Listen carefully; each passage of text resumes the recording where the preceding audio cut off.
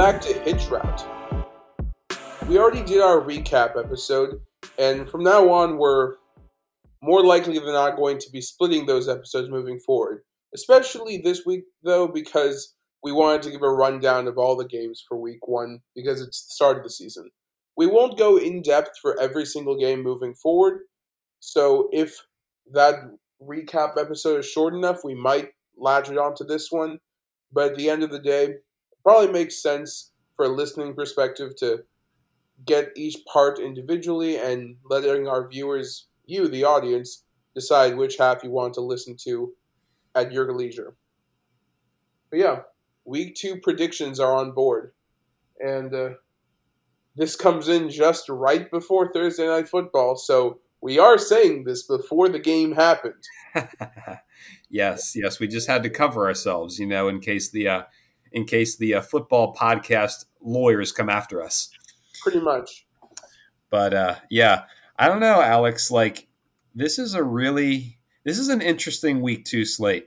I know, like, we'll get into this when we reveal our picks shortly, but there's a pretty vast expanse of the Sunday schedule, which is literally teams that got clowned in week one and which are now facing layups in week two. Indeed, there are. And you and I may disagree on some games, but the way the slate lined up, it's like one half chronologically are very tight games. One half is layup city. Yeah, like especially teams that like were either expected to win in week one or like they had a really good shot of winning in week one and they came up just short. Those teams are going to be hyper focused and just hyper motivated coming into this weekend. And honestly, I'm really excited to see it. It's funny. Chiefs Chargers tonight is one of the few games that doesn't really fit that mold in that they both won pretty comfortably. Although I guess you can't say that. I guess you can't say the Chargers won all that comfortably, but at the same time, they really did control that game, just as Kansas City controlled theirs, in week one. But now they get to square off against each other, and I couldn't be more excited for it. Yeah, I mean, this is going to be a huge game of Thursday Night Football. And let's just get right into this game. I love the Chargers. I haven't put any money on it anywhere. But the Chargers, I have said, and I will continue to say, from my preseason analysis, were actually my favorite to win the Super Bowl. And that's kind of crazy considering they didn't even make the playoffs last year. Honestly, though, like, I'm not sure if it's that crazy. It's not. That's the thing. Like, they had such an amazing offseason, amassing so much additional talent, and Justin Herbert is so young and only figures to get better. Yeah. The Chargers had a very weird 2021. I mean, like, there were games where it just seemed like literally everything went wrong for them. Like that Raider game at the very end, obviously, the one that did that partly to themselves. Well, sure, but like, yes. Anytime you go for it on 4th and 8 from your own 29, you should be aware of the potential consequences should you fail. But that said, like, I can recall the game they played against the Ravens where literally they couldn't get anything going. And then but then the previous week they had put up 45 points. Like they were a very streaky team. Like it was almost like if they started fast, they played well and they usually won.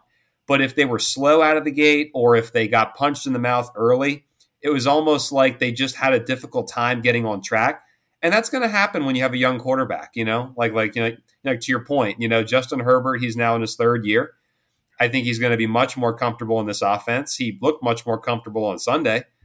And how about this, man? First streaming only NFL game in history. Streaming only? First ever streaming only NFL regular season game of all time. I knew that obviously Amazon bought Thursday Night Football. Right. Normally it was like a dual coverage thing. That's something. Yeah, no, this will be the first time you literally must have Prime Video to watch the game. Well, good thing Jeff Bezos has a stranglehold over my wallet, so I will be able to see this game comfortably. Yes, indeed. It is hard for us to live our lives without Daddy Jeff. But yeah, I mean, Daddy Zazos. yes, Daddy Zazos. Thank you. And like honestly, why I think that's so important and so meaningful is that this is going to be the first time that we actually get a real NFL viewership number. And like that's really hard to think about because like we're so used to just, seeing, the typical stat which is like, "Oh, this NFL preseason game was more watched than game 7 of the NBA finals." But like at the end of the day, like that number is just an estimate. It's based on a Nielsen rating, which is based on just like a couple of radiometers like all over the country. This is different. Like Amazon's going to know exactly how many people are streaming this game and how long they're streaming it for. So I'm honestly so excited to know what the actual number is for the very first time. It's going to be pretty interesting, but I'm curious how this will factor in for situations like the bar. So many people go to sports bars to watch games. Mm. How will they factor in, the Prime stream on one account there that gets broadcast to all their televisions? Or similarly, how are they going to factor in Amazon Prime being viewed on a smart TV by a whole family? You're never going to really know exactly how many people it is, but yeah, you'll know how many accounts it is. I don't Yes. see it being all that different from a Nielsen rating system. Well, the only difference will be like I 100% agree. Like if one family is sharing one account, like you'll never know the exact number of eyeballs, but like, we will know the actual number of accounts. Like before, like we didn't even know the actual number of accounts. It was literally just like an educated conjecture based upon the strategic placement of a couple of, based on like a couple of nodes all over the country. And so, in that regard, honestly, dude, I would not be surprised if the actual number is so much higher. Like, I wouldn't be surprised if usually we think it's about 10 million viewers. I wouldn't be surprised if it's more like 20. Because I just think the NFL is that popular. And like more and more, just when I'm out and about, it's what I hear people talking about. Like I just moved to a new city and I'll be walking the streets and like I'll just hear people talking about like NFL and like it won't even be Sunday, like while the games are being played. And so I just think it has really taken a hold in our society. And I think it's taken a much greater hold than sometimes people might care to realize. Well, here we at Zultaba are hoping to play into this hole, whether it be Indeed. through our Survivor games or through our listenership of this podcast. Indeed. Everyone loves sport. Well, not everyone, but so many people love sports. And so many people love the NFL in particular. This is going to be a great game. And it's a game that, despite my love for the Chargers, I think the Chiefs are going to win this one. Mm. Juicy? Care to elaborate?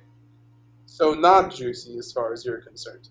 I would say that the Chiefs just looked so much better out the gates than I anticipated. Yeah. And this is home field for them, yes.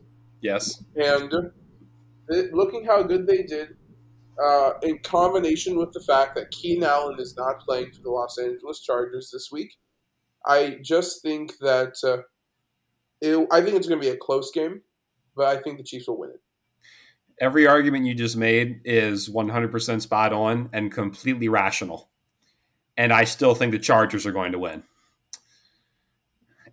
Like on the one hand, like I see where you're coming from. Like the Chiefs looked almost scarily ready to play that game. Like they looked almost frighteningly comfortable in an offense without Tyreek Hill. Like that to me looks like what they should have looked like in like mid-October, like just firing on all cylinders, typical Chiefs. But now I think, there is a bit more of a nuance here. in that Arizona very well could be dreadful. I mean, like there were times when they just didn't look like they had any fight in them whatsoever. I happen to think they could actually be a dumpster fire this year, a talented dumpster fire, but a dumpster fire nonetheless.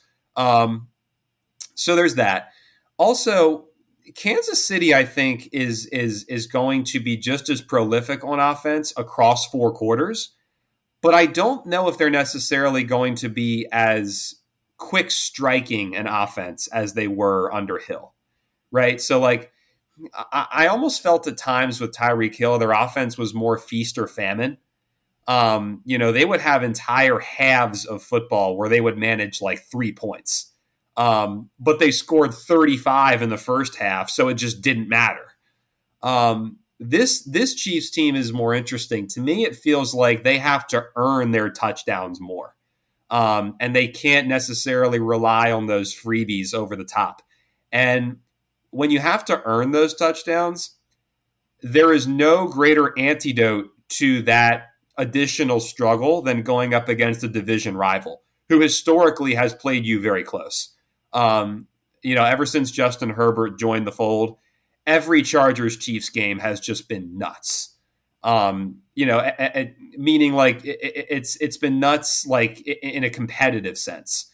And I don't know, man. I just think the Chiefs are really feeling themselves after that week 1 win. I think the Chargers are more stout defensively, and I think they still feel like they have something to prove, whereas the Chiefs are going to march on in there and say, this is our house. We've owned you guys. We know that we're the best team in football and no one can beat us. Well, maybe not no one can beat us, but you get my point. And I just think the Chargers are going to punch them in the mouth. I really do. Well, I want you to be right. I want that to be what happens. I just don't think that's what's going to happen. Yeah. Because as I agree that clearly they're more stout defensively. I just think Mahomes is bouncing back, which is really weird to say about Patrick Mahomes. But, the Chiefs definitely underwhelmed a bit last year, particularly in the early going of things. They played the Bengals, who were obviously phenomenal, but the Bengals were still an unbalanced team relatively, compared to the Chiefs at least. So they're disappointed, and they definitely want to keep moving forward. And they obviously wanted to send a message week 1, but this game is much more important to them. The fact that they were able to power through against the Cardinals as well as they did means that they had so much time to prepare. They didn't really have to think. Clearly, this wasn't a game that needs to hold on to their mental capacity for long because, we have to face Justin Herbert now because he is the threat to our success. This was the game we were planning for no matter what. Absolutely. I 100% agree. I don't doubt they were potentially overlooking Arizona a bit, and looking ahead to this one. But I will say this for the Chiefs. Andy Reid in September and Mahomes in September, unbelievably filthy. And in that regard, the Chargers got a bit of a tough draw. And in addition, like you were just touching on this, Mahomes has, I think we're starting to see this rare gift Mahomes has. It's one that Brady has, I believe. It's one that one of the other great quarterbacks, I'm having a hard time producing his name right now, but just this ability to use the off-season disrespect, but like channel that into success on the field. Like I always feel like with Baker has that chip on his shoulder and he lets the criticism and the doubters fuel him. But I don't even think Lamar Jackson has this, because we all know he's had his unbelievable share of doubters and critics in the league. But like, I don't even know if he necessarily feasts on it. I think he just kind of plays and like he's like able to tune it out. Like, I don't think he necessarily rises to the occasion or plays better when the narrative is like against him at that moment. But with Mahomes, it's different. I always feel like with Mahomes, when the narrative has been against him, he has been at his best. And there's no reason to think why that shouldn't continue tonight. So no matter what, it's going to be an amazing game. Amazing. I am so happy the schedule makers came up with this one for the first Thursday night game. I couldn't be more excited. Well, it's not the first Thursday night game. The first Thursday night game is Bills Rams. Technically, yes, you are not wrong. But at the same time, like, this is the first like real Thursday night football game. It's the first. It's not first prime time, but it's the first in the TNF packaging. I'm pretty sure. Yes. Which is, again, another scheduling anomaly that I still don't exactly understand about this league. But hey, it worked for an amazing game this time around. Yeah, absolutely. No, honestly, like, I like Thursday football. Like, it's nice because, like, I always feel like when we get to Thursday football, like, it's sort of like the lead into the weekend, you know? Like, wow, I have a football game, and then I have Friday, and then the weekend is here, you know? It's almost like a congratulatory, celebration. It's almost like a congratulatory gift from the NFL that, like, you're getting a game on Thursday night, you know? Like, hey, welcome to the almost weekend, guys. Here's a game. Enjoy. I'm pretty sure you won't be saying that when it's Steelers-Browns next week. Yes, well, we don't have to think about that right now, do we? No, we don't. All right. Next game on the slate, though. Dolphins at Ravens. I may or may not have a rooting interest in this game. You may or may not. And I, who has less of one, thinks the Dolphins are going to win, actually. And I'm curious to hear your take on this because everyone and their brother listening to this pod knows who I'm going to pick. But I'm not sure if it was so obvious that you were going to pick the Dolphins. So please elaborate. I just think that I think I might be saying something differently if I felt J.K. Dobbins was going to be playing. But we know how awful the current running back situation is right now if he isn't playing. And the Miami Dolphins have a very strong secondary in Xavier Howard and Byron Jones. So I think the defense, as you said the last episode, is the core to this team. And I think it just lines up very well for the Dolphins in terms of the matchups because while Bateman is a guy we like, he's still very young, and Duvernay, very not as young, but still young and still pretty unproven despite 2 wonderful touchdowns last Sunday. I just don't think it plays to the favor of the Ravens if they could only be passing against the Dolphins. Meanwhile, Mike McDaniel, I think, impressed very thoroughly week 1. It was sloppy, I would say, but they were fine. They were able to play sloppy against the Patriots, and the Patriots couldn't do anything about it. And I think that speaks magnitudes about what this Dolphins team will look like. Sure. And then develop more rapport. And I just think this offense is going to fire a lot better, particularly because the running game was stuffed in the last game, but I don't think it would be against the Ravens because that's not the biggest strength in your defense. All good points. I do happen to agree. So this is a tough one because, like, on the one hand, like, I 100% agree with your assertion that if the Ravens can't run the ball, they could very well lose this game.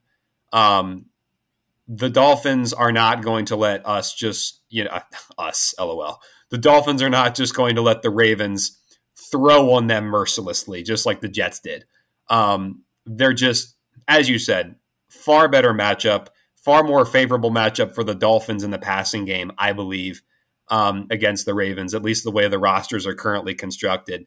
But at the same time, I'm kind of torn because, like, did Brian Flores' blitz-heavy scheme leave the Dolphins with Brian Flores? Or is it going to stick around despite the fact that he's now gone? Right? Like, because, see, the Ravens have been chirping all week, through their press conferences and social media channels that, like, they have figured out an answer to the Dolphins' blitz-heavy response from last year. Well, a couple things. One, hopefully you shouldn't need an answer because hopefully you should be able to actually run the ball this year. I mean, all indications are that J.K. Dobbins was once again a full participant in practice, and in theory, he could very well be out there on Sunday. And if he's out there, they will be able to run the ball. And suddenly, that game becomes nothing like last year's game, where they literally had no capable NFL running backs on their roster. So I kind of see it both ways here, but at the same time, I do believe the Ravens, and specifically Lamar, I believe they remembered that Dolphins loss last year very viscerally. And I just have this feeling, especially with them coming up on in week 2 on the schedule, I just have a feeling they spent a lot of time in the offseason coming up with a potential plan for how they would combat that if they ever saw it again. And so while I am once again a proud fan of the purple team, which may or may not be coloring my perspective here, I do truly believe in my heart that the Ravens are going to find a way to answer this time.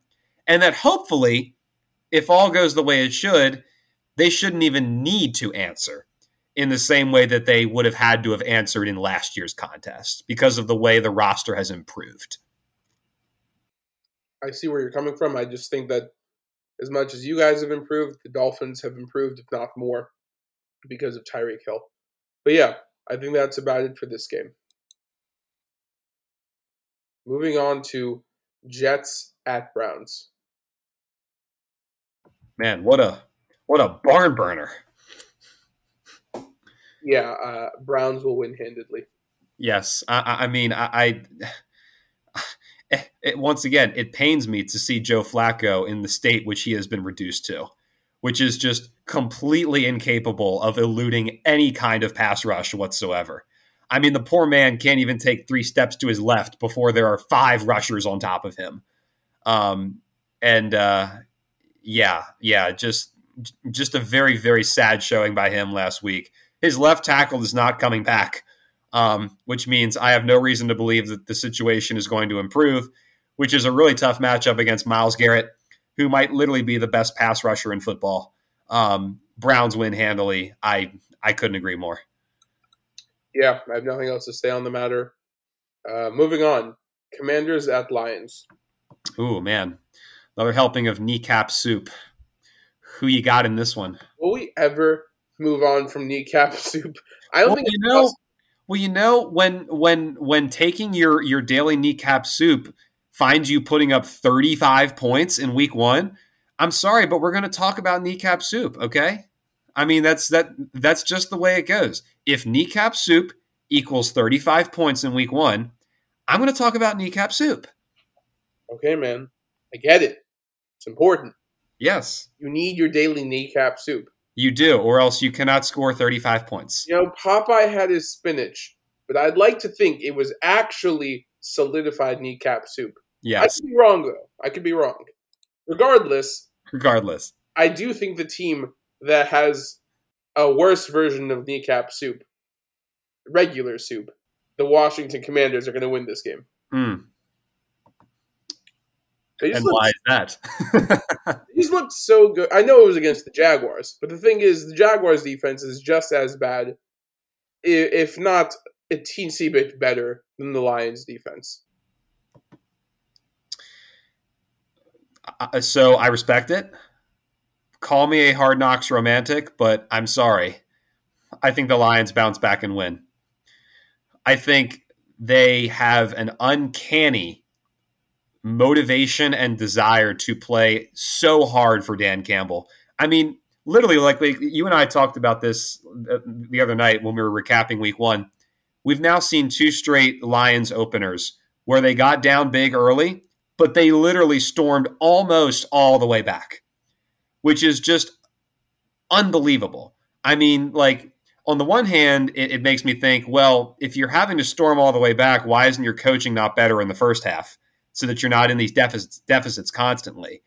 So, like, there's that. But at the same time, like, one of these days, they're going to complete the comeback. And Carson Wentz is not going to look like a god as he did in week 1 every week of this season. In fact, I wouldn't be surprised if the Commanders lose a little focus going into this game because they're probably feeling themselves right now, albeit it was a win over the Jags. But, like, that was a tough, hard-fought win. And, like, I wouldn't be surprised if they let their guard down a bit.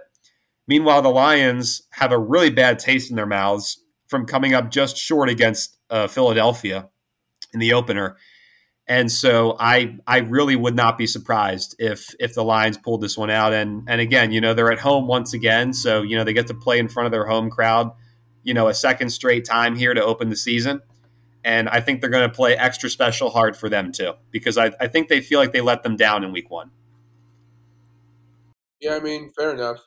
I just think that overall, the Washington offense is better. Based on a small sample size, admittedly.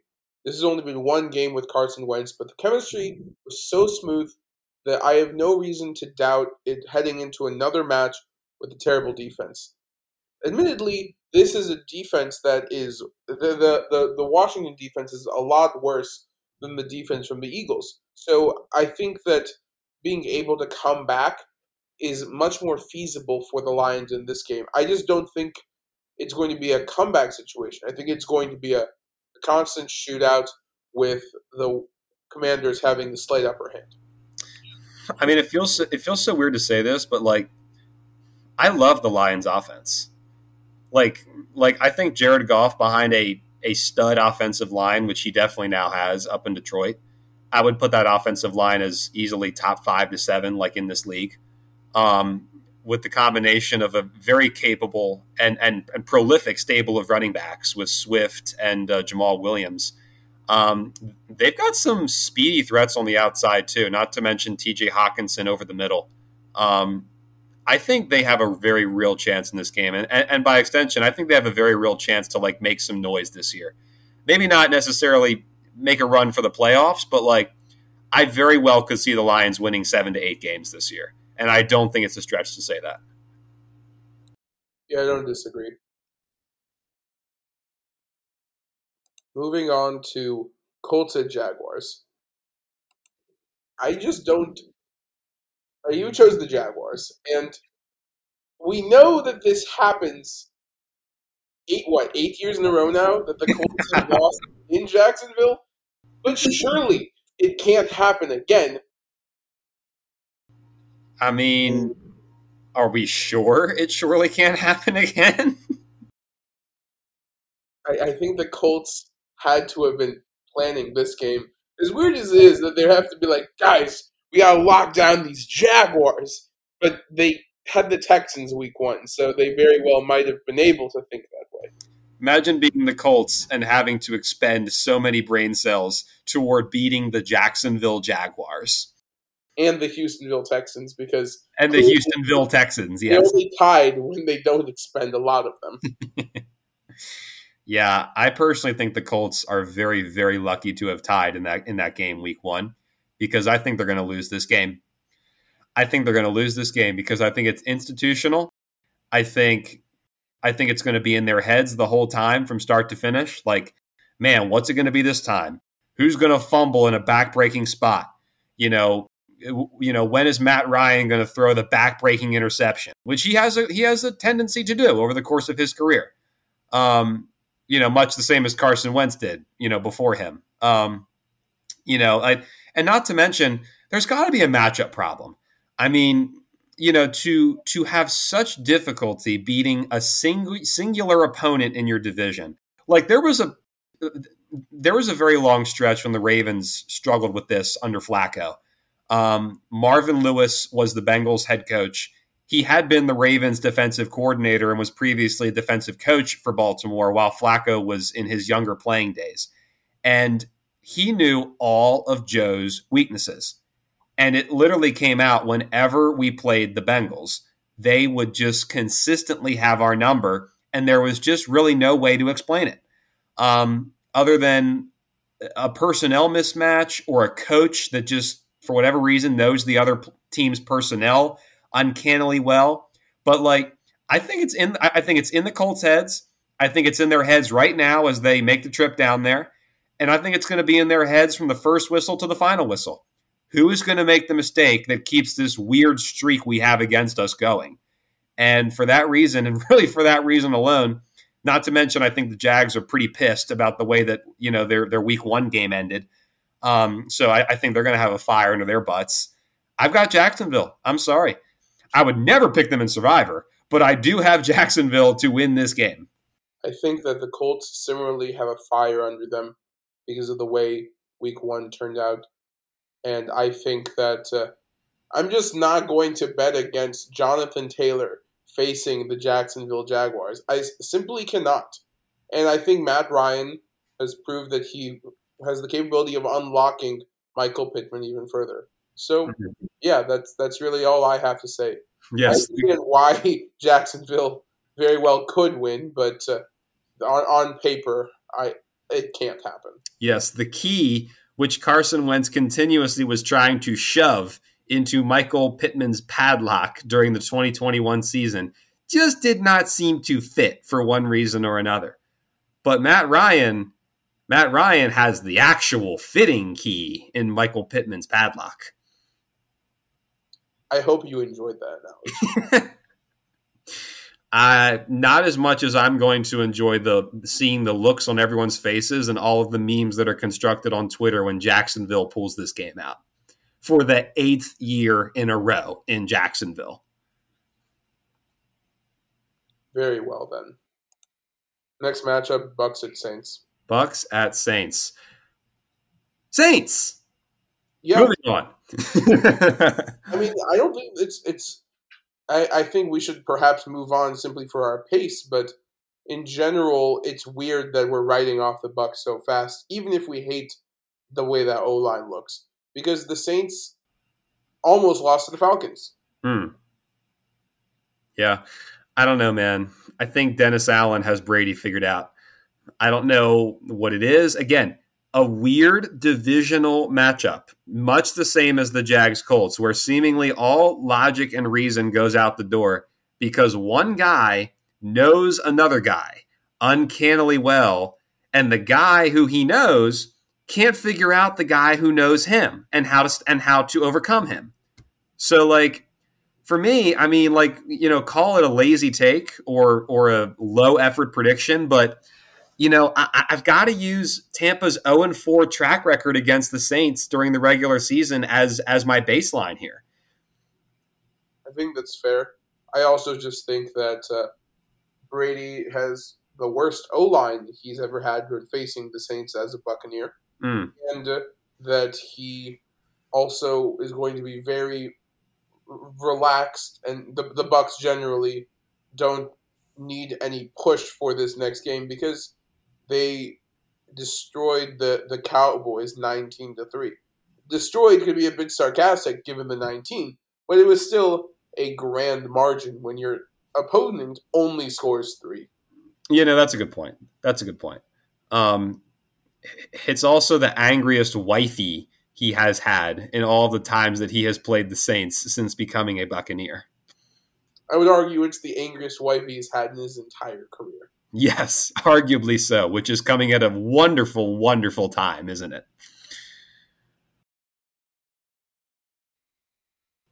Shall we move on then? Yeah. Let's move to the next game. Panthers at Giants. What an interesting matchup. I have the Panthers. You have the Giants.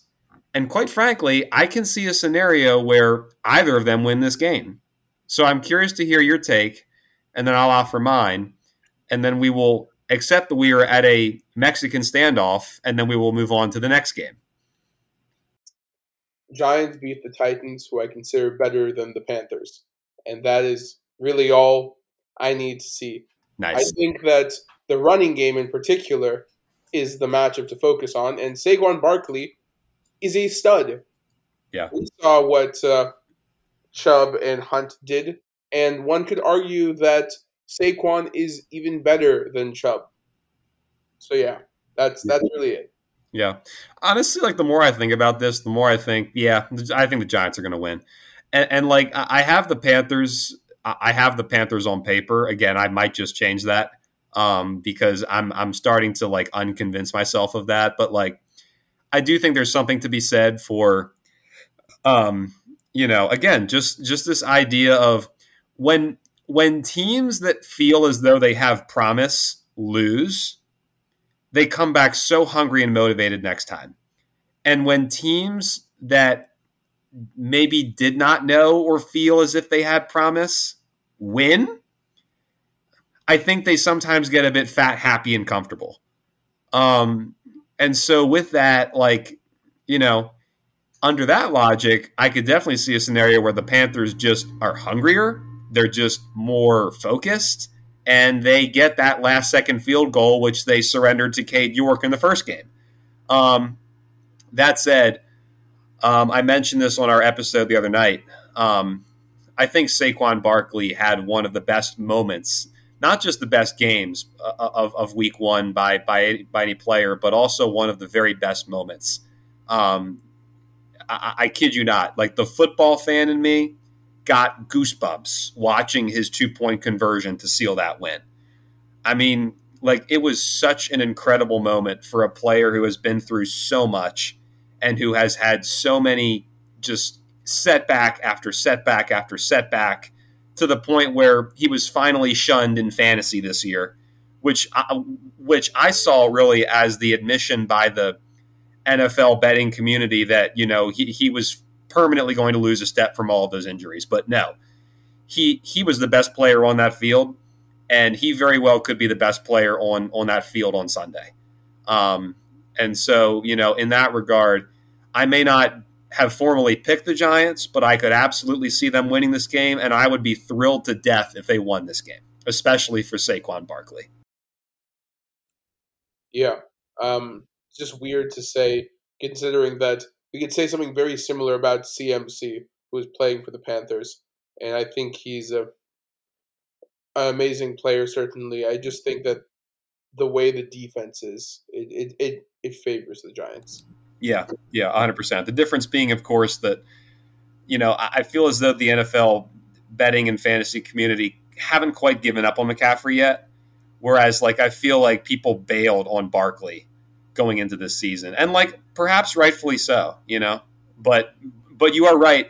It is an interesting matchup in that regard, in that it's sort of a matchup between the disgraced running backs, you know. Which disgraced running back is going to come out on top. So, moving on, the next game in the slate is Patriots at Steelers, and I can't bother to care about this game. I think the Patriots win. I think that the Steelers without TJ Watt, and we know how awful that offense looked week one. They just got lucky to win. I think that combination is going to be easy for the Patriots to bounce back into. The Steelers' offense has two problems. They can't run, and they can't pass. That sounds pretty bad for an NFL. Yes, pretty bad. And when those are your two problems, you don't win games. And the only reason you might have had a shot of winning those games is if you, had two or three of the most transcendent defensive players in the league at their positions on your roster. Well, you still have Minkah Fitzpatrick, who is one of those transcendent players in the secondary, but you don't have TJ Watt. And, for all of the, offensive woes, at least you had what we are starting to potentially believe could be a star in your running back, Najee Harris. But, he got banged up. He's not going to be 100%. And I'm sorry, but that offensive line is atrocious. Mitch Trubisky is more atrocious. And the defense is not going to be the same at the point of attack. Patriots, easy win for the Patriots. Not to mention Belichick's going to be pissed about how they looked against the Dolphins in week one. And so he's going to come out firing on all cylinders, and he's going to pull out all the stops. And he's going to win this game if it's the last thing he does. So, yeah, it seems like a pretty easy win. Indeed. Easier win, though. Rams over Falcons. Oh, boy. Easy win for the Falcons. Easy win. I mean, they were so close to winning that game. Yes. The coin just didn't go their way, essentially. Indeed. We know that they're going to face a team that lost by 21. Yes. They are clearly in better sledding. Yes. Clearly, when you lose to a team by 1 point, it absolutely means that you are better than a team that lost to another team by 21 points. I mean, who in their right mind could disagree with that? I think Matthew Stafford might. Yes, perhaps Matthew Stafford and any of his polygamous soulmates on the field. Yeah. I can't give you any real football analysis just because if Cam Akers looked bad, even if Allen Robinson looked non-existent in that offense against the Bills, they were facing the Bills. These are the Falcons. Let's not overthink this. Yeah, no, let's really not, guys. The Rams are going to be so hyper focused in this game after what happened to them in that opener. And the Falcons, I think, I actually think this is the rare instance where a loss for the Falcons might actually deflate them in week one. Because like that was a game that no one gave them a chance to win, and they almost won, but they didn't. You know? And like I just wonder if that might actually have a negative hangover for them going into this game. But again, the Rams just have too much firepower. Psychological mindsets and mental warfare should not matter. Rams by a lot. Rams by a lot. In fact, I just checked the spread, Alex, and the spread is actually currently sitting at a lot. Interesting. Yes, the Rams are favored by a lot against the Falcons. I don't think I can bet that spread particularly on my FanDuel account, so maybe you could put the money in for winning by a lot. Yes. But another team I think is going to win by a lot is the 49ers over the Seahawks. What a transition. Man, you are rocking these transitions today. I'm loving it. Trey Lance better win this game. I'm sorry, but like he had better win this game. Because if he loses, Jimmy G is coming in. If he loses this game, I think there's a chance. I think there's a chance they pull him for Jimmy G. Now, do they actually pull the trigger? You know, there's some politics there that might govern what actually goes down. But like, you opened up against the Bears, who I'm sorry, From King. You know how I'm sorry, but they're bad. This look, I have never seen this look before, ladies and gentlemen. The look that he is giving me right now. Oh my gosh. I literally feel as though I have just broken your heart. I am so sorry. You have not broken my heart in the slightest because I know the Bears are trash. But that said, I think we can all now agree they are much better and feistier than we thought going into week one. I think the rain did a lot of it. I'm not going to mince any words. I'm not going to be overly hopeful, but we can talk about my team more later. Let's talk about the team that we somehow beat, the Niners. I mean, Trey Lance needs to win this game. He needs to figure out a way to beat the Seattle Seahawks. And if he can beat the Seattle Seahawks, he will buy himself a lot more time. But if he loses to the Seattle Seahawks, he could be on a very, very short leash. Well, ultimately, the Seahawks just have a really bad defense, and only voodoo was the reason that there were takeaways in that game against the Browns. Yes. It was Pete Carroll's voodoo special on a damp and cold Monday night up in the great Pacific Northwest.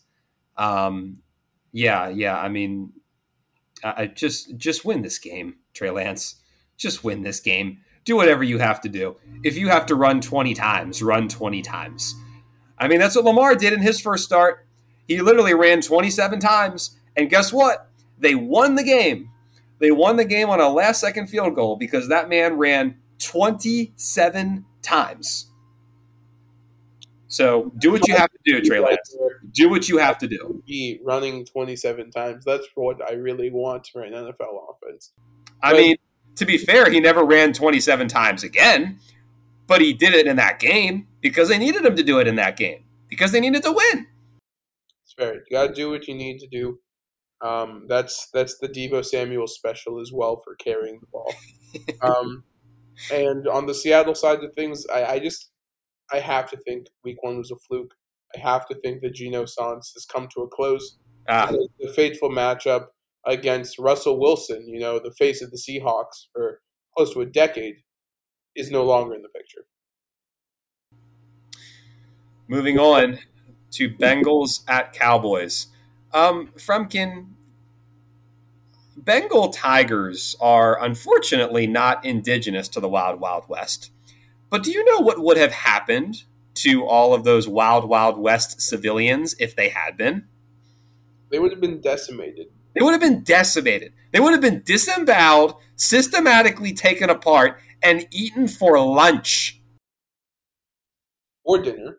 You don't know what their meal schedule is like. Or dinner. That's true. That's true. You don't know what they had for lunch. Maybe they went to Cabo or something. But like, I refuse to talk about this. I just refuse to talk about this game. Cowboys were fully healthy and had Dak behind center. I wouldn't think they'd win. They are missing most of their O-line, and they are missing their quarterback.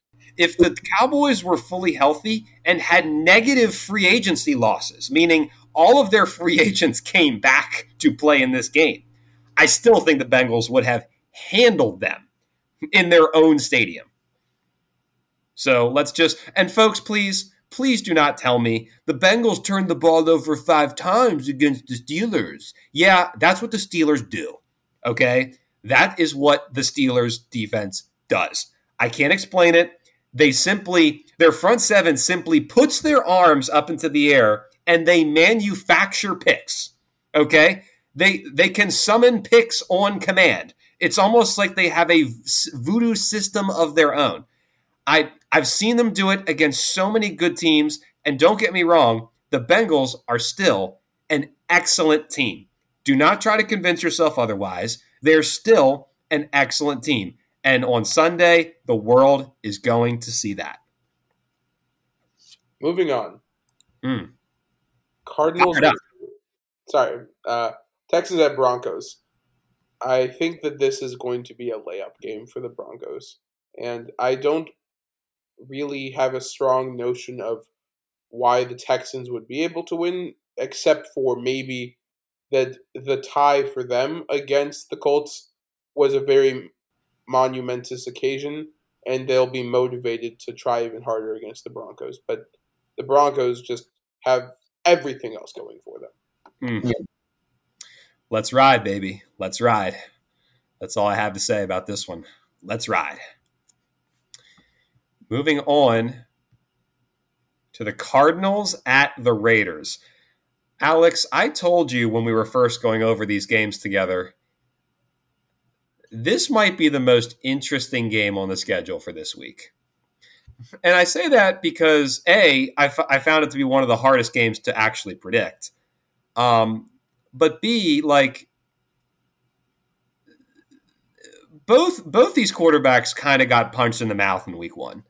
You know, like Arizona, Kyler Murray, that was bad showing. And Derek Carr, bad showing. Now I did say with Carr's week 1 performance that if you take out the 3 senseless interceptions, again, none of them came on 3rd and 4th down. So he really did not have to make any of those throws or force any of them. If you take those out, he actually had a really nice game. But, both these teams are kind of feeling to themselves, I think, right now, like, that's not how our season was supposed to get started. Getting absolutely boat raced by, a conference rival and a division rival, respectively. And, I know the final score of the Chargers-Raiders game was close, but, the Chargers controlled that game. The Raiders had to have a lot of things go their way in order for them to have a chance to come back at the end of that one. So I'm inclined to say, who did I pick in this game? You picked the Raiders. So I picked the Raiders. Thank you. I was having a brain fart for whatever reason. I picked the Raiders simply because I happen to think the Raiders are less of a tire fire than the Cardinals. I think the Cardinals are dealing with a lot of turmoil right now, like within their organization. I think the owner is unhappy with the agent and the quarterback.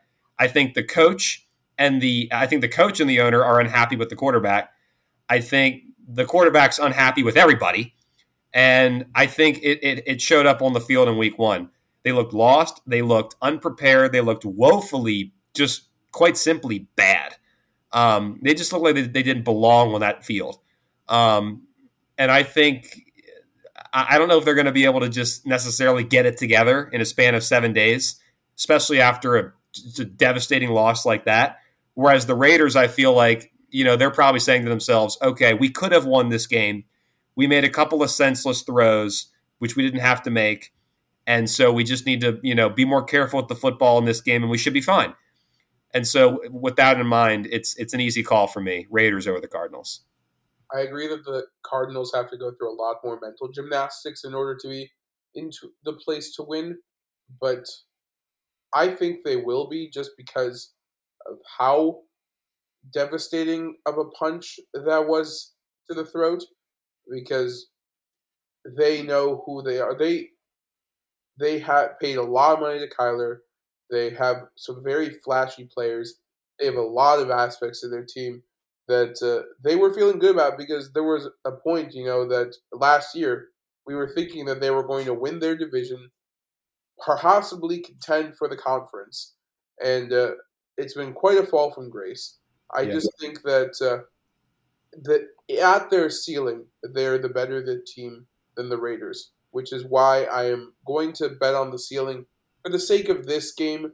I realize that it's a great chance of being unrealized, but I don't know. I just didn't love what I saw from the Raiders, because I thought that the Chargers gave them enough chances to come back, and they didn't do anything with them. I actually agree with all of that. So, I do agree with you that the Cardinals' ceiling is far higher than the Raiders when they're firing on all cylinders. And I also believe that the Raiders did have ample opportunities to come back in their game. That said, 3 interceptions, that'll burn through some of those opportunities. But this was the first game of the Week 2 slate, which I saw, and I said to myself, is there an abundantly clear roster advantage for either team? Like with all these other teams, with all these other games, it seems you can clearly point to a better roster. Whether the matchups align, right? Like we know the Colts don't match up with the Jags. We know the Bucks don't match up with the Saints. That is sometimes the question. But as far as this game goes, it's such a weird matchup to think about, because I still feel like there are so many question marks with both, especially with the Raiders. There's just so many new pieces, and I don't know how much better either of their defenses really got in the offseason. So, with that said, I could see this going either way, but I just have a feeling that the Raiders are going to be the ones who come out on top. Fair enough. Moving on to Sunday Night Football. And it brings me much chagrin to say that I think this is such a clear win for the Packers. I also picked the Packers, but I do not believe it is going to be nearly as close as you suggest. Really? Yes, I know it was raining. Yes, I know Trey Lance at this point is not as refined a quarterback as Justin Fields.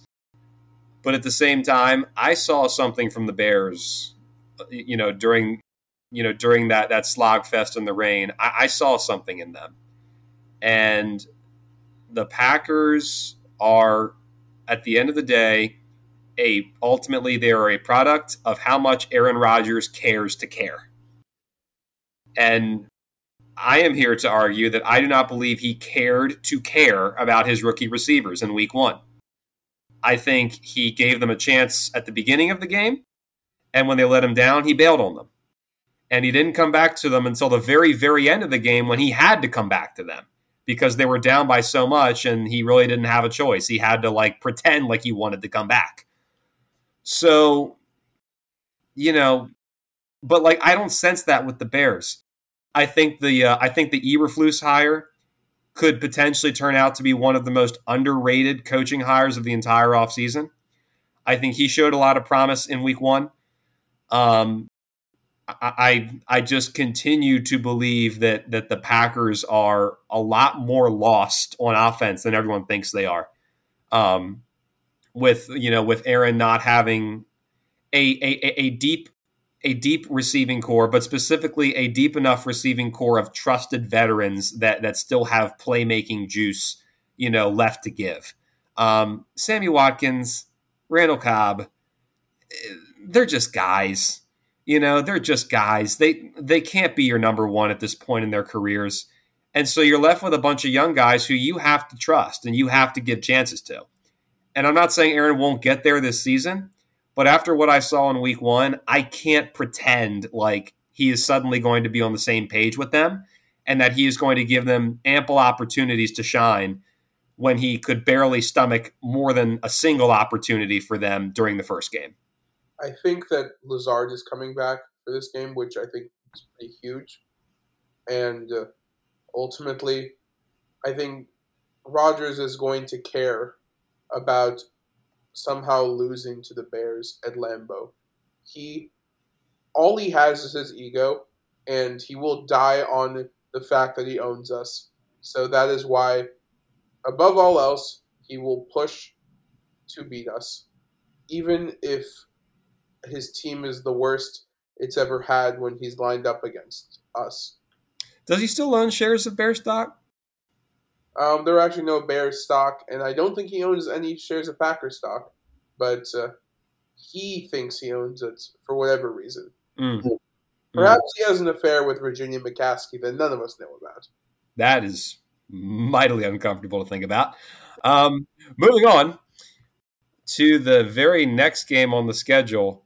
One of the Monday night matchups, we're going to have 2 this week. Very, very cool. The Titans at the Bills. So we both picked the Bills here, and I think it's the right side. But it is kind of funny. The Titans have given the Bills trouble in each of the last 2 seasons. Like if you go back and you look at their 2020 game and their 2021 games, the Titans ultimately won both, albeit last year's was much, much more contested. But like this is another one that kind of has a bit of a negative matchup for the Bills feel to it. That said, there comes a point in time when I think the cream, has to rise to the top. And I don't think the Bills are going to allow the Titans to beat them 3 straight years in a row, particularly not now that their defensive front is literally an 8-man rotation. I've never seen anything like it. Not even the Niners' defensive front from a couple of years ago, in my opinion, can match that. And the Titans, they showed some weakness in during the first game. I do think they can be had, especially like in the intermediate passing game where I think Josh Allen has significantly improved over the last year or 2. So we'll see. I still don't love the fact that the Bills' most productive runner is Josh Allen. Devin Singletary, he showed some flash during that first game, but like, I still feel like if Josh Allen does not run, no one takes that running game seriously. Which I'm certainly one to talk. Look at the Ravens running backs. But that's only temporary. That's the difference. But anyway, I could see it going either way, but I really do think the Bills come out on top at long last.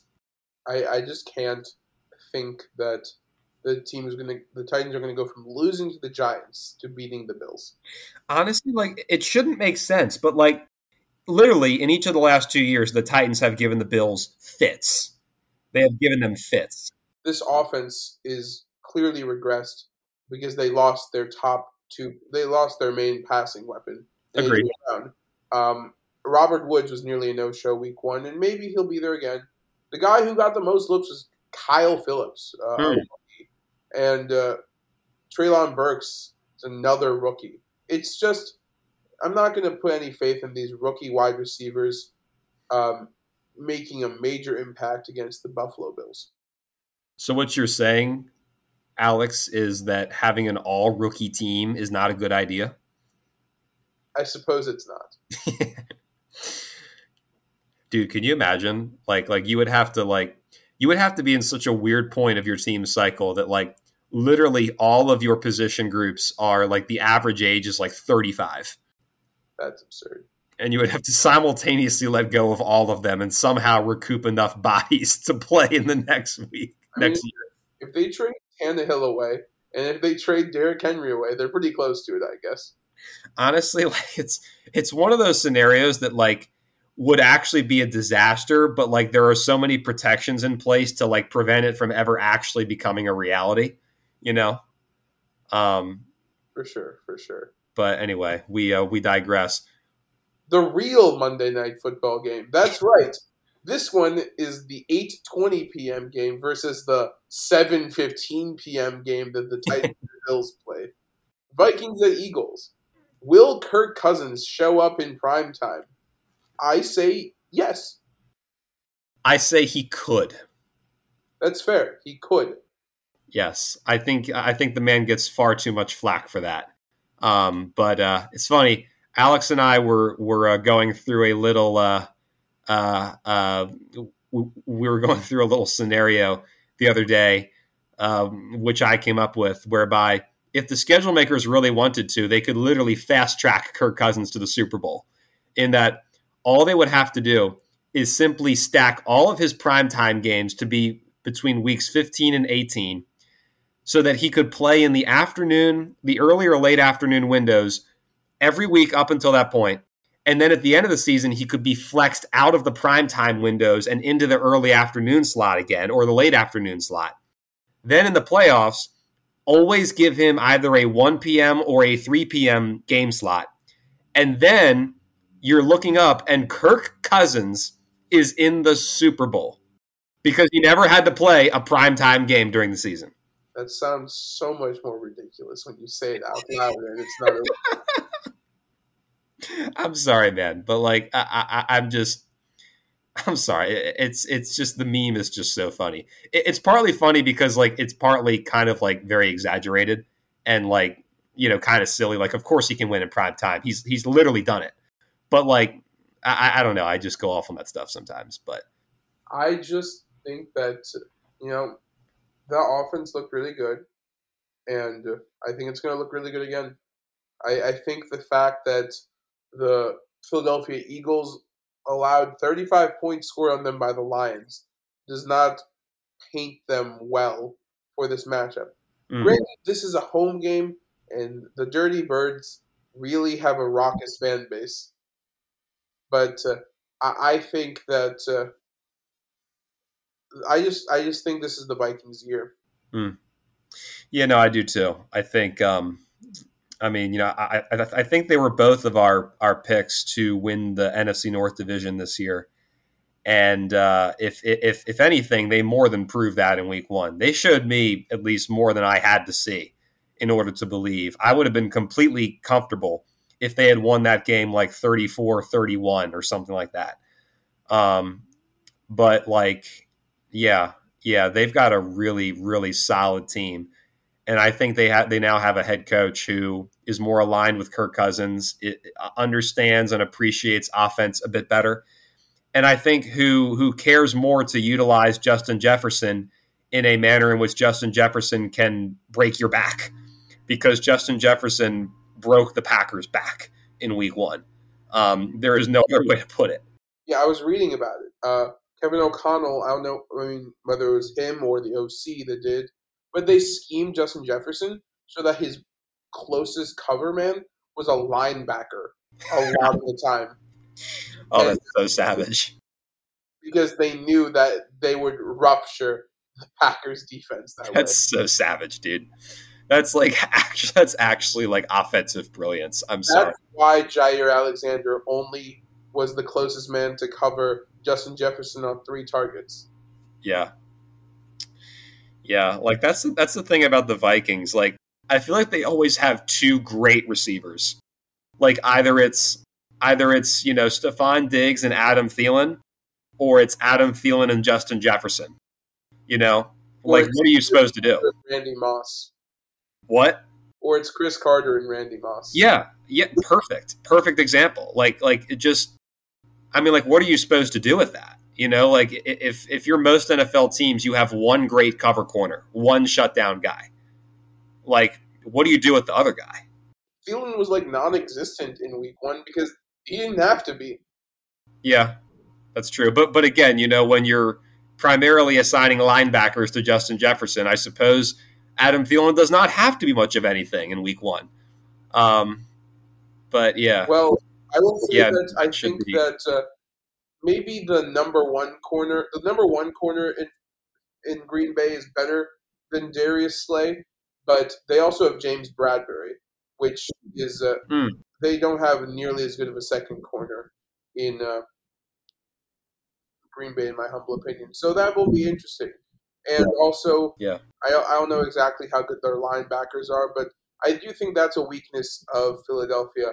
So again, it'll just I'm excited to see what Kevin O'Connell does. I mean, it's weird to say that I'm excited to see a Vikings game, in my opinion, but I am excited to see it.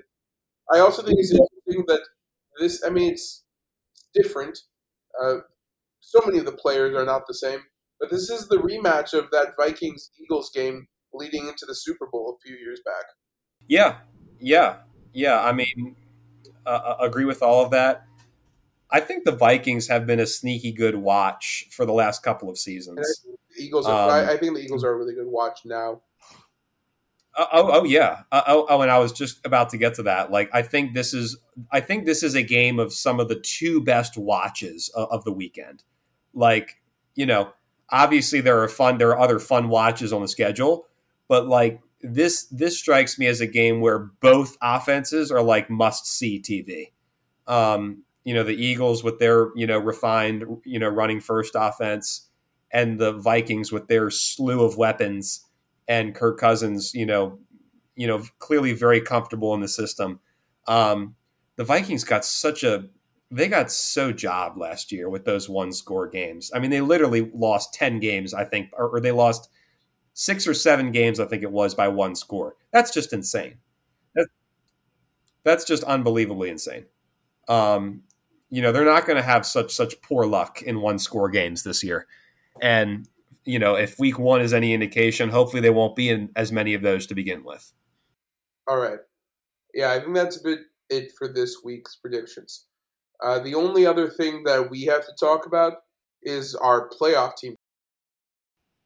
Mm. Last year, we started this, let's call it a game, I suppose, where we cut out a team rather, from every single week of the NFL schedule as we make it to the playoffs to see how many teams are left and to see if we can all accurately predict the 14 playoff teams.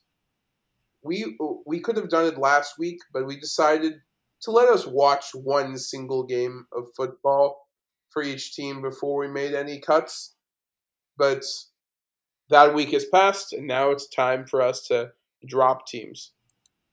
So for me personally, the first team that I was going to drop from the NFL playoff predictions was the Seattle Seahawks. I say this now thinking maybe they're not the worst team in the league considering the Geno Sans, but I'm not gonna I'm not gonna fight my initial tendency on this one. And no matter what, they're not making the playoffs. Like Jesus fucking Christ, NFL would have to have imploded in order for that outcome to happen. Yeah, I told you this. I literally texted a Broncos fan after the game, and I told him the football gods really found the one scenario in which y'all could lose this game. That was just mind-boggling to me that they lost that game. Russell Wilson throws for 340 yards, and they fumble on the 1 yard line Two twice. different running backs. That's Two different what running backs doing. two different running backs fumble on the 1 yard line twice. Russell Wilson throws for over a 300 burger, and Geno literally has a Geno Sans. I'm sorry, but like that combination, if they played 15 more times, if they played 50 more times, that combination would never happen again. But anyway, I like the Seahawks pick. Um, I'm sticking with Atlanta, who again I would have picked going into Week 1, even if had I not seen the games, and even after seeing the games, I completely stand by that. Um, I do not necessarily believe that a good showing for a bad team in Week 1 means that bad team is better than we think they are. Um, now one might take that and then try to poke holes in my Bears argument from earlier. But, I do think the Bears were potentially a bit undersold going into this year. Again, we can get more into that on a future pod, but the Falcons have the allure and feel of a team that is trying to tank, which may not necessarily be a bad thing, especially given the crop of quarterbacks coming out of next year's draft class.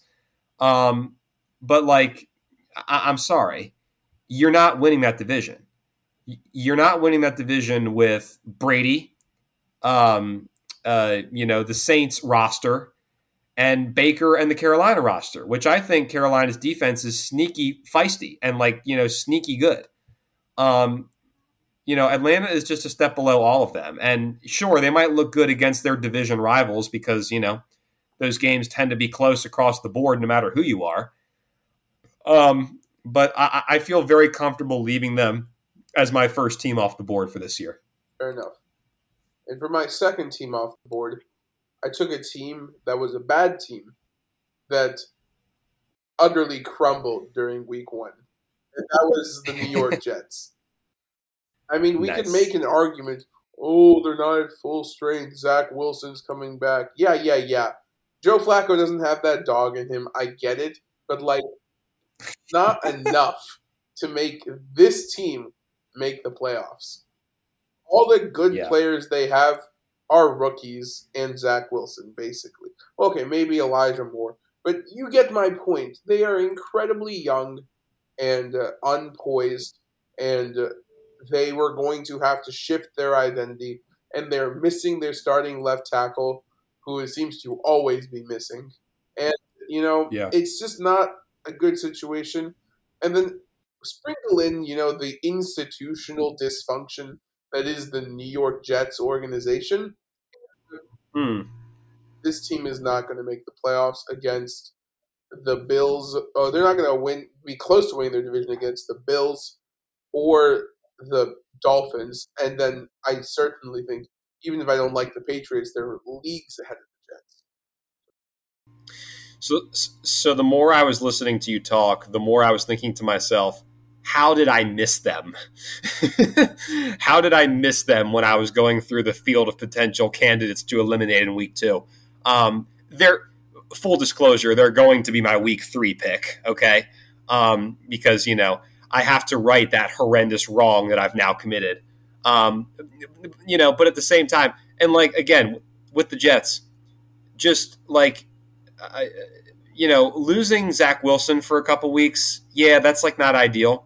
Losing Mekhi Becton, your left tackle, for the whole season is just debilitating. I mean, that's the one thing that you can't let happen. I mean, other than your quarterback missing the whole year, if Zach Wilson was going to miss the whole year, I'd write you off too. But losing your left tackle is the next most disastrous thing that could have happened. And we saw that play out on Sunday. And I think you said it, the Jets have inherited an awful division, meaning an awful division to have to play against, between Josh Allen, who's going to rule that division for the next 5 to 10 years, the Dolphins' revamped offense and their defensive playmakers on their front, and the Patriots, who we can make memes about them and laugh about Belichick, but at the same time he's owned the Jets. That is the one thing he has done well post Brady, is he has owned the Jets. It is something about their personnel, something about their schemes. He owns the Jets, and he will continue to own the Jets, in my humble opinion. So, yes, great pick. Kicking myself that I didn't pick them. But because I didn't pick them, I will have to instead eliminate I'm going to go there, the Dallas Cowboys. The Dallas Cowboys are off the playoff train, in my humble opinion, and it is only week 2. That I appreciate your bravery. But you see, I don't see it as bravery. I see it as honesty. I see it as taking a good, hard, honest look at what they are. And what they are is, when Dak was healthy through 3 quarters, they managed a field goal. And granted, Tampa is very stout defensively, sure, but their offensive line is awful. Tampa's offensive line is awful. And despite Tampa's offensive line being awful, Brady was still able to mostly command that game for 4 quarters. And, that should not have been how that game transpired. That game was not supposed to be as lopsided as it was. And again, Dak was clearly in the game for a good 3 to 3.5 quarters. He did not get injured until, a good ways into the fourth. And who knows? He might be out for 8 to 9 weeks. I mean, that's a big part of my argument is that he might be gone for at minimum the next 4, but more than likely the next 6 at least, potentially 8 to 9, depending on if he has any setbacks, which is really kind of, tough because, for all of the lecturing that I've given the Cowboys over the years, I am a huge fan of Dak Prescott. I love Dak. I think Dak's been through a lot in his life, and he's had to overcome a lot in life. And I think he's an incredibly hard worker. And more importantly, I think he's a really good person. And I also think he's a pretty good quarterback. I think he's much better when the team around him is better. But, for him to go down and for us to see what he looks like when, the roster is fully healthy and he's out there and they can't score a touchdown, I mean, it doesn't make you feel good. It just doesn't inspire confidence. I watched Daniel Jones and Saquon Barkley run and pass all over the Titans. I watched Carson Wentz light up Jacksonville, which, again, it is Jacksonville, but he was very crisp and very decisive with his throws. And I saw the Eagles put up 38 on the Lions. And Jalen Hurts and his running backs continue to run all over people. So, I look at Dallas and I'm like... scored 3 touchdowns on the 49ers. What? Even the Bears scored 3 touchdowns on the 49ers. Yes. This is my point. You could not score a touchdown. A touchdown. Not a single one. You managed 1 field goal. And your division looks to be really good. In fact, it looks to be much better than it was last year, than it potentially has been in a very long time. And, I'm sorry, but there's just too much working against them here. There's just too much working against them. They're out. Yeah, that's fair. I just had to imagine that there were worse teams to cut.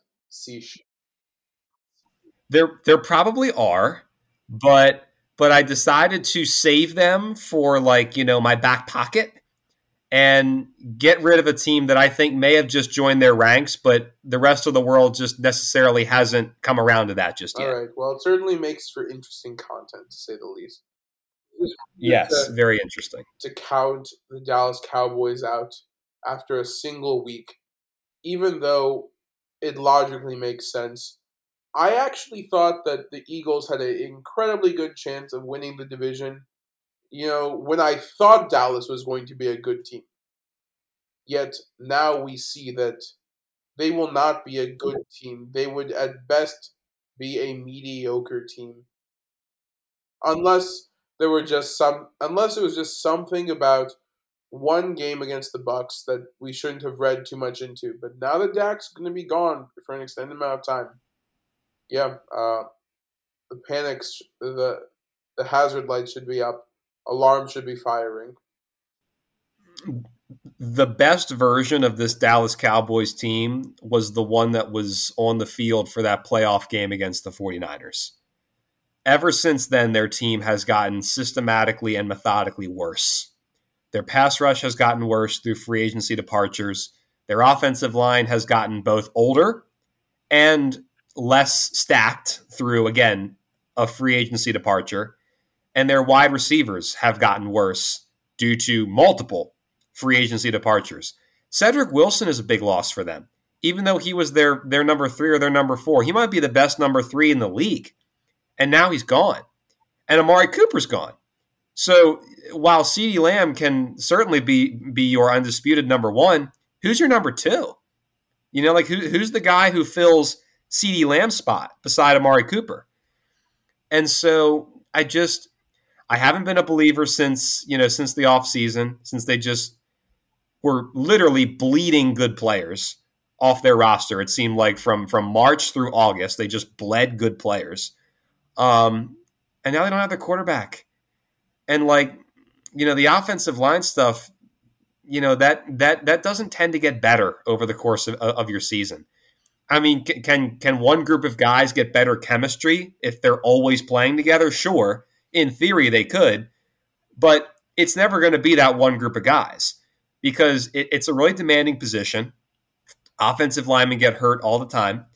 It's not like the same five are going to start, for 17 games. So when one of them gets hurt, a new guy joins the fold, and then they have to start over again. And I just think it's just too much. It's just too much to ask of them, given their situation in aggregate. And if they do make the playoffs, I will. What will I do? What will I do, Alex, if the Dallas Cowboys make the playoffs? Wear a massive cowboy hat to work.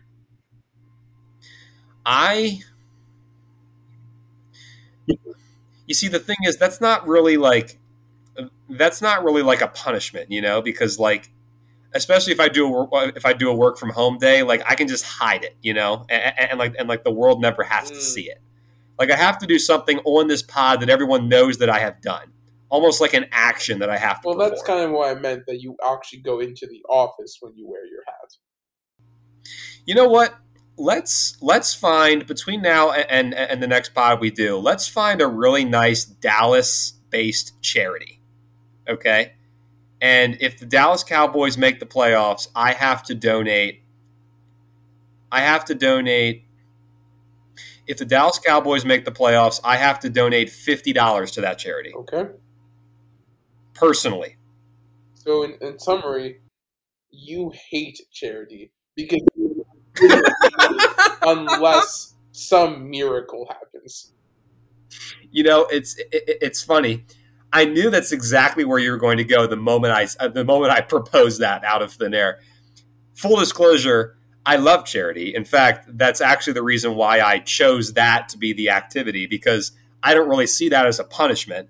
I see that as just a hey guys, you got me. Here you go. Here's a gesture of my goodwill. Honestly, if we find this charity and it looks cool, I'll probably make it a donation either way. I just might not donate $50. All right. Unless the Dallas Cowboys win enough games to make the playoffs, Rob will give less money to charity. I think that's still the grand takeaway here. You are poking very, very valid and rational holes in my logic right now, and I literally do not have an answer. You are moving down the field on me. There's a minute 10 left, and I cannot stop your offense Aaron right Rodgers. now. And you're Aaron Rodgers, and more importantly, you are Aaron Rodgers when he cares. True. Boy, am I powerful. Boy, are you powerful, man. Now I understand why I think I own the Bears. Because there's this aura running through my veins right now. Yes, did I mention that I am actually the Bears' defense in this scenario? And I am being passed upon mercilessly by that bad man up in Green Bay. But anyway, well, guys, I think that's all we have for this week. Yeah, I think that's about it. Again, this episode likely will not be up by the start of Thursday Night Football. I swear on the life of Virginia McCaskey that we recorded prior to 8:20 p.m. Eastern Time. That's not a good thing to swear on, honestly, because I kind of don't know how much longer the life of Virginia McCaskey is going to be in play. Well, it was longer in play than Queen Elizabeth, so I suppose that's all that matters. Oh my gosh, that's tough, man. That's tough. Alex and I were talking about this the other day. Obviously it goes without saying, God save the Queen.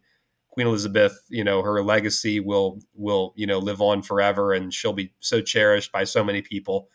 And the UK will never be the same because of her in a very positive light. Alex and I were talking how if we could have done it differently, we would have arranged for Queen Elizabeth and for Virginia McCaskey to compete in the NFL Gabriel Davis skills challenge, whereby we are competing. The idea of the competition, and neither Alex nor I can contain our laughter right now. The idea of the competition would have been to see who can catch the most unbelievably easy touchdowns in a span of 2 minutes, because Stefon Diggs is being double covered and Josh Allen is being pursued by a pack of hungry linebackers. I actually have an answer to this question now. I think it's going to be Queen Elizabeth that wins that matchup, only because she's been dunking on colonies for the entirety of her life. Yeah, that's true. She really has been. And honestly, like, I feel like she has a bit more backpedaling ability, like if I had to, put my money on like one of the two of them to like, really be able to backpedal and like, do a complete 180 and then accelerate. Like I would have to go with the Queen because, she had to do that pretty often as as a sovereign monarch. Doing a complete pivot and changing course. Yeah, Virginia left most of the backpedaling to her son for the past few decades, so I think she's a bit out of shape in that department. Indeed, yes, a bit, just a bit, just a tad bit out of shape. Man, I was just thinking we're going to have to invite Josh Allen and Stefon Diggs to this thing. It's going to be amazing. Yes, we're going to have to invite those two and just like sign a couple of linebackers and corners off the street. I think it's ridiculous that in this analogy that you get random people to play defense, but of course you somehow acquire Josh Allen on his day off from the NFL schedule to throw footballs to near centenarian women. Well, there's a method to my madness, right? The offense literally has to win 100% of the matchups. If Josh Allen gets sacked or if Josh Allen throws to Stefon Diggs, the challenge does not work. Imagine in this scenario that they're actually running a blitz and it's a nickel blitz and Queen Elizabeth comes and takes Josh Allen down. She just betrays him. She just defects to the other team. I was imagining Virginia and I guess I don't know the skills competition very well. I thought it was Oh, you were thinking we were going to line them up one-on-one with each other. I thought the old women were lining up against each other. Oh my goodness, no. I was thinking we just plug them both into that play design, and we see just how many touchdowns they can score in 2 minutes apiece. Probably safer for their brittle bones as well. Probably a bit safer, yes. Oh my gosh, folks, if you don't know of the Gabriel Davis touchdown to which we are referring, Google the Bills-Rams highlights from the opener last Thursday and just watch the first touchdown of the game. I do not think it is a stretch to say, outside of that Bears touchdown, which was literally second-degree murder of the secondary, okay? Outside of that Bears touchdown, I don't believe I have seen a touchdown as stupid easy as I saw Gabriel Davis haul in for that very first score of the Bills game. But gosh, did that Bears touchdown just blow the Gabriel Davis one out of the water? I mean, what was that? I really don't know what it was. I believe Kyle Shanahan actually had an embolism watching that play go down. All I know is that I would have an embolism watching the Queen Elizabeth Virginia McCaskey showdown as well. And I have nothing else to add on this week. Yes, but seriously, rest in peace, Queen Elizabeth, and your legacy will be felt for generations to come, and both your sovereign nation and nations far and wide who had the chance to get to know you over the years will all miss you very dearly. So, all right, this has been Heat Trout. Peace. All right, see you guys.